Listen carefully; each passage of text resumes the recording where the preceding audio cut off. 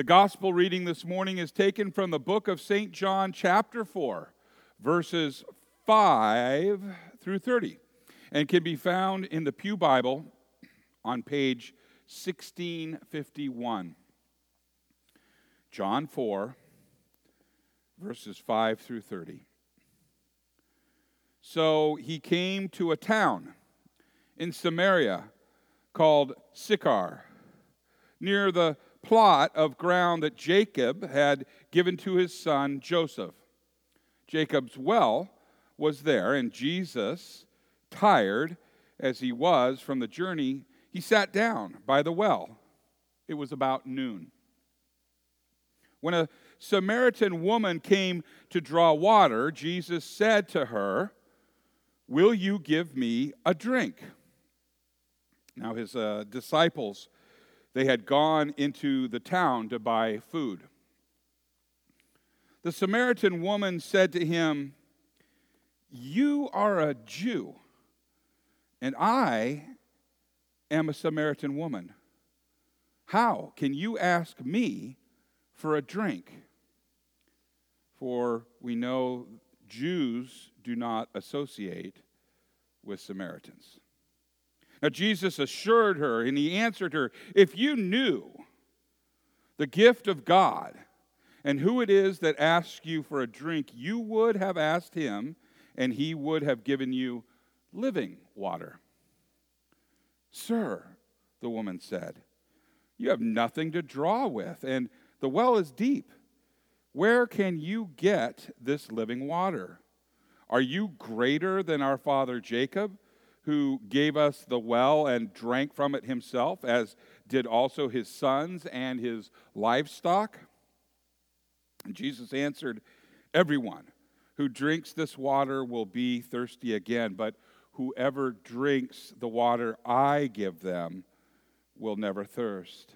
Indeed, the water I give them will become in them a spring of water welling up to eternal life."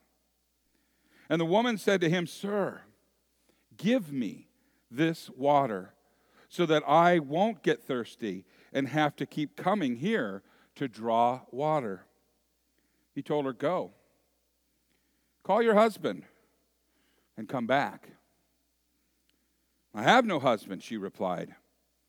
And Jesus said to her, "You are right when you say you have no husband.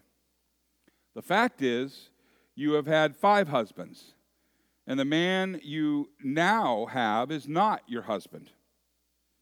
What you have just said is quite true." "Sir," the woman said, "I can see that you are a prophet. Our ancestors worshipped on this mountain, but you, Jews, claim that the place where we must worship is in Jerusalem." "Woman," Jesus replied, "believe me, a time is coming when you will worship the Father neither on this mountain nor in Jerusalem. You Samaritans worship what you do not know. We worship what we do know, for salvation is from the Jews. Yet a time is coming and has now come when the true worshipers will worship the Father in the Spirit and in truth, for they are the kind of worshipers the Father seeks. God is Spirit, and his worshipers must worship in the Spirit and in truth." The woman said, "I know that Messiah, called Christ, is coming, and when he comes, he will explain everything to us." Then Jesus declared, "I, the one speaking to you, I am he." And just then his disciples returned and were surprised to find him talking with a woman. But no one asked, "What do you want?" or "Why are you talking with her?" Then, leaving her water jar, the woman went back to the town and said to the people, "Come and see a man who told me everything I ever did. Could this be the Messiah?" And they came out of the town and made their way toward him. This is the gospel of the Lord. Praise to you, O Christ. You may be seated.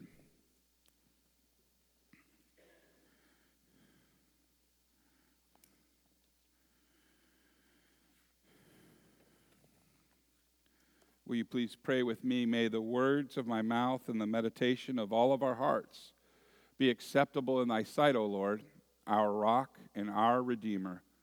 Amen. In the name of Jesus.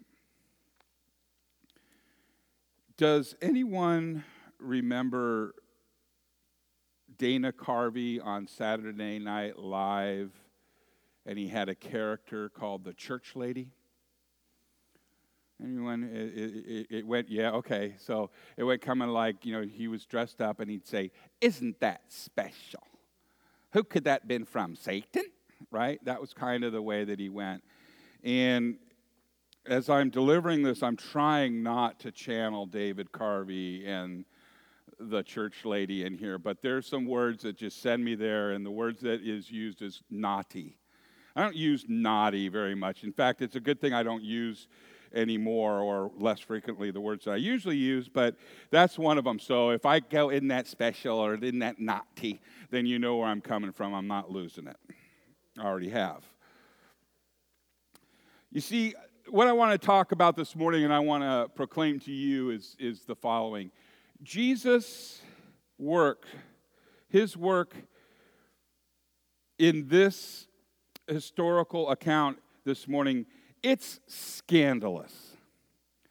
He does the unthinkable, the outrageous. He dares to speak to a woman in public. That's strike one for the Church Lady. This woman he's speaking to, she's a half-breed, gone astray from God's ways, Samaritan. That's strike two. This woman, she's very naughty, and she's still in her sins, this Samaritan woman. She's been through 5 husbands, and now she's with a 6th man. But he's not her husband. She's naughty. Isn't she naughty? Why is he talking to her? In fact, we could say, or almost hear, "Jesus, do you want a little advice? You should stay away from sinful women like that. She may just be brash enough to try and put the moves even on you. Don't tarnish your reputation. Don't hang out with some, well, actually, what you should do is hang out with reputable folks, good people, fine clothes, experts in the law. For gosh sake, you know that 3 strikes and you're out." Now, I don't want to add to the story at all, but could possibly those disciples that came back from town been thinking that? They didn't ask him, Scripture says. Truth is, we wouldn't give her the time of day.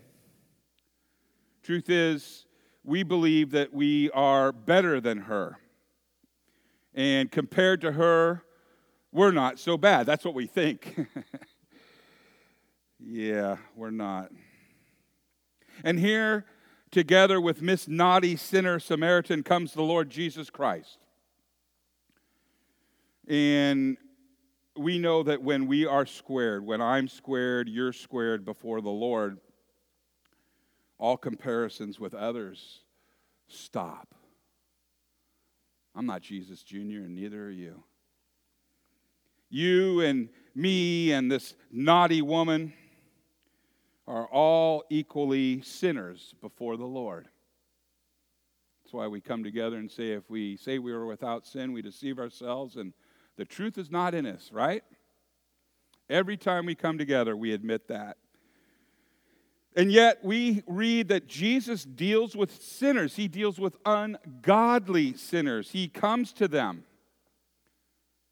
to this naughty Samaritan woman at the well. He comes to you and he comes to me. We are all in the same boat. We are deadbeat sinners. We're dead in our trespasses and sins. That's the kind of sinners we are. Now, if we have no Jesus and no salvation and we keep Jesus safely at bay, then all that is left for those is their dead, sinful self. And apart from Jesus, that's where we would be, alone to our dead, sinful self. We need him. We need his glory. We need him who is always there to have mercy on sinners. So Jesus comes with forgiveness. He comes with forgiveness for all of your sin. What sin do you have? What haven't you done that needed to be done? What did you do that shouldn't have been done? What is the sin that you want to stop doing, but you just can't muster the will and the strength to quit? We're not taking a list after this. But you need to hear this. Are you listening? It's all forgiven. All of it. It's not counted against you for Jesus' sake. For his sake, it's forgiven. And he died for you and for me. That's love. That's mercy. It's stunning. We heard Ken read in the epistle letter, while we were still weak, Christ died for the ungodly. That's you and that's me. This woman he died for. This world he died for. And God shows his love for us in that while we were still sinners, Christ died for us. Thanks be to God. Now with that forgiveness for Christ's sake, there's life and there's salvation. Jesus is the water. He's the drink. The elixir of eternal life. And I invite you, he invites you to drink from Jesus, to believe in him. And that's really the true worship of God. The highest worship of God is faith in Jesus. That's what is spoken of worshiping God in spirit and in truth. Worshiping Jesus. So I admonish you, I tell you, I encourage you, drink up. This is a great church. Drink up. Deeply. Drink as much as Jesus avails himself for you. Guzzle it down. Guzzle his word of absolution with your amen. Amen. Imbibe his most holy body and blood in the sacrament. Come. The table is prepared. That's where he comes and he meets you in the divine service. For sinners like you and for me, he meets you and me. And there we see his glory, the divine glory, to always have mercy, and to always be gracious unto you and to me. That's what he does. He's cool like that. And so because of Jesus, you have peace with God.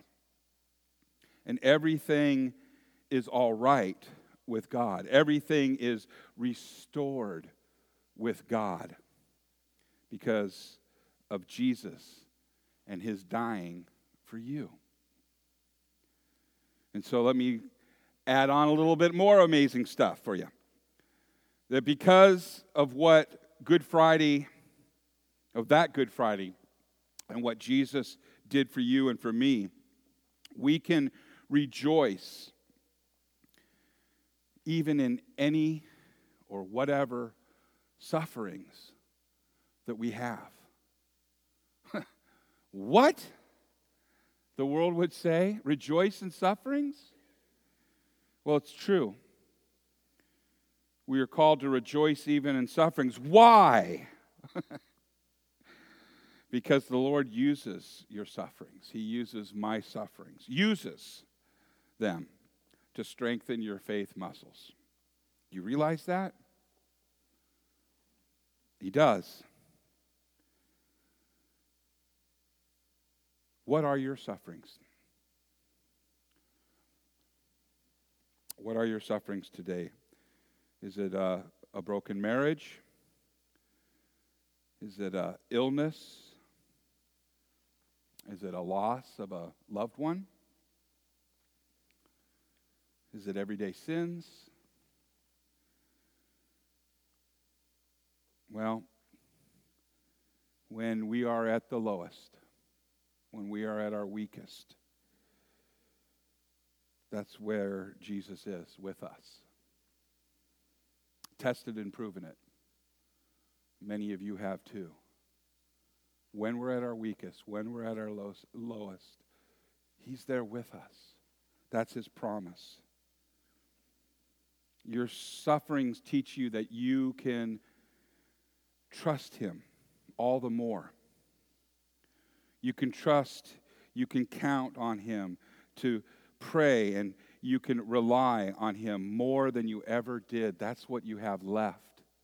It's been said, it isn't until all that we have is Jesus, that's when we realize Jesus is all we really need.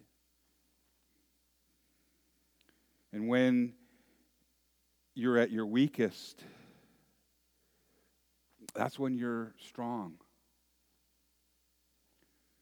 Strong in Jesus who died for you.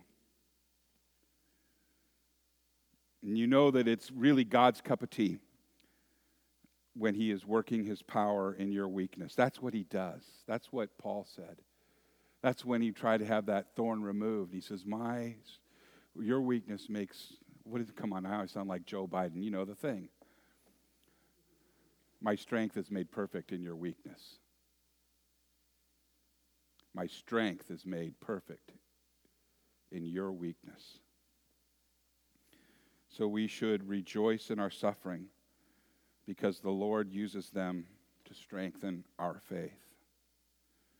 And as the faith muscles are exercised through our sufferings, the Lord gives us endurance. We heard that today.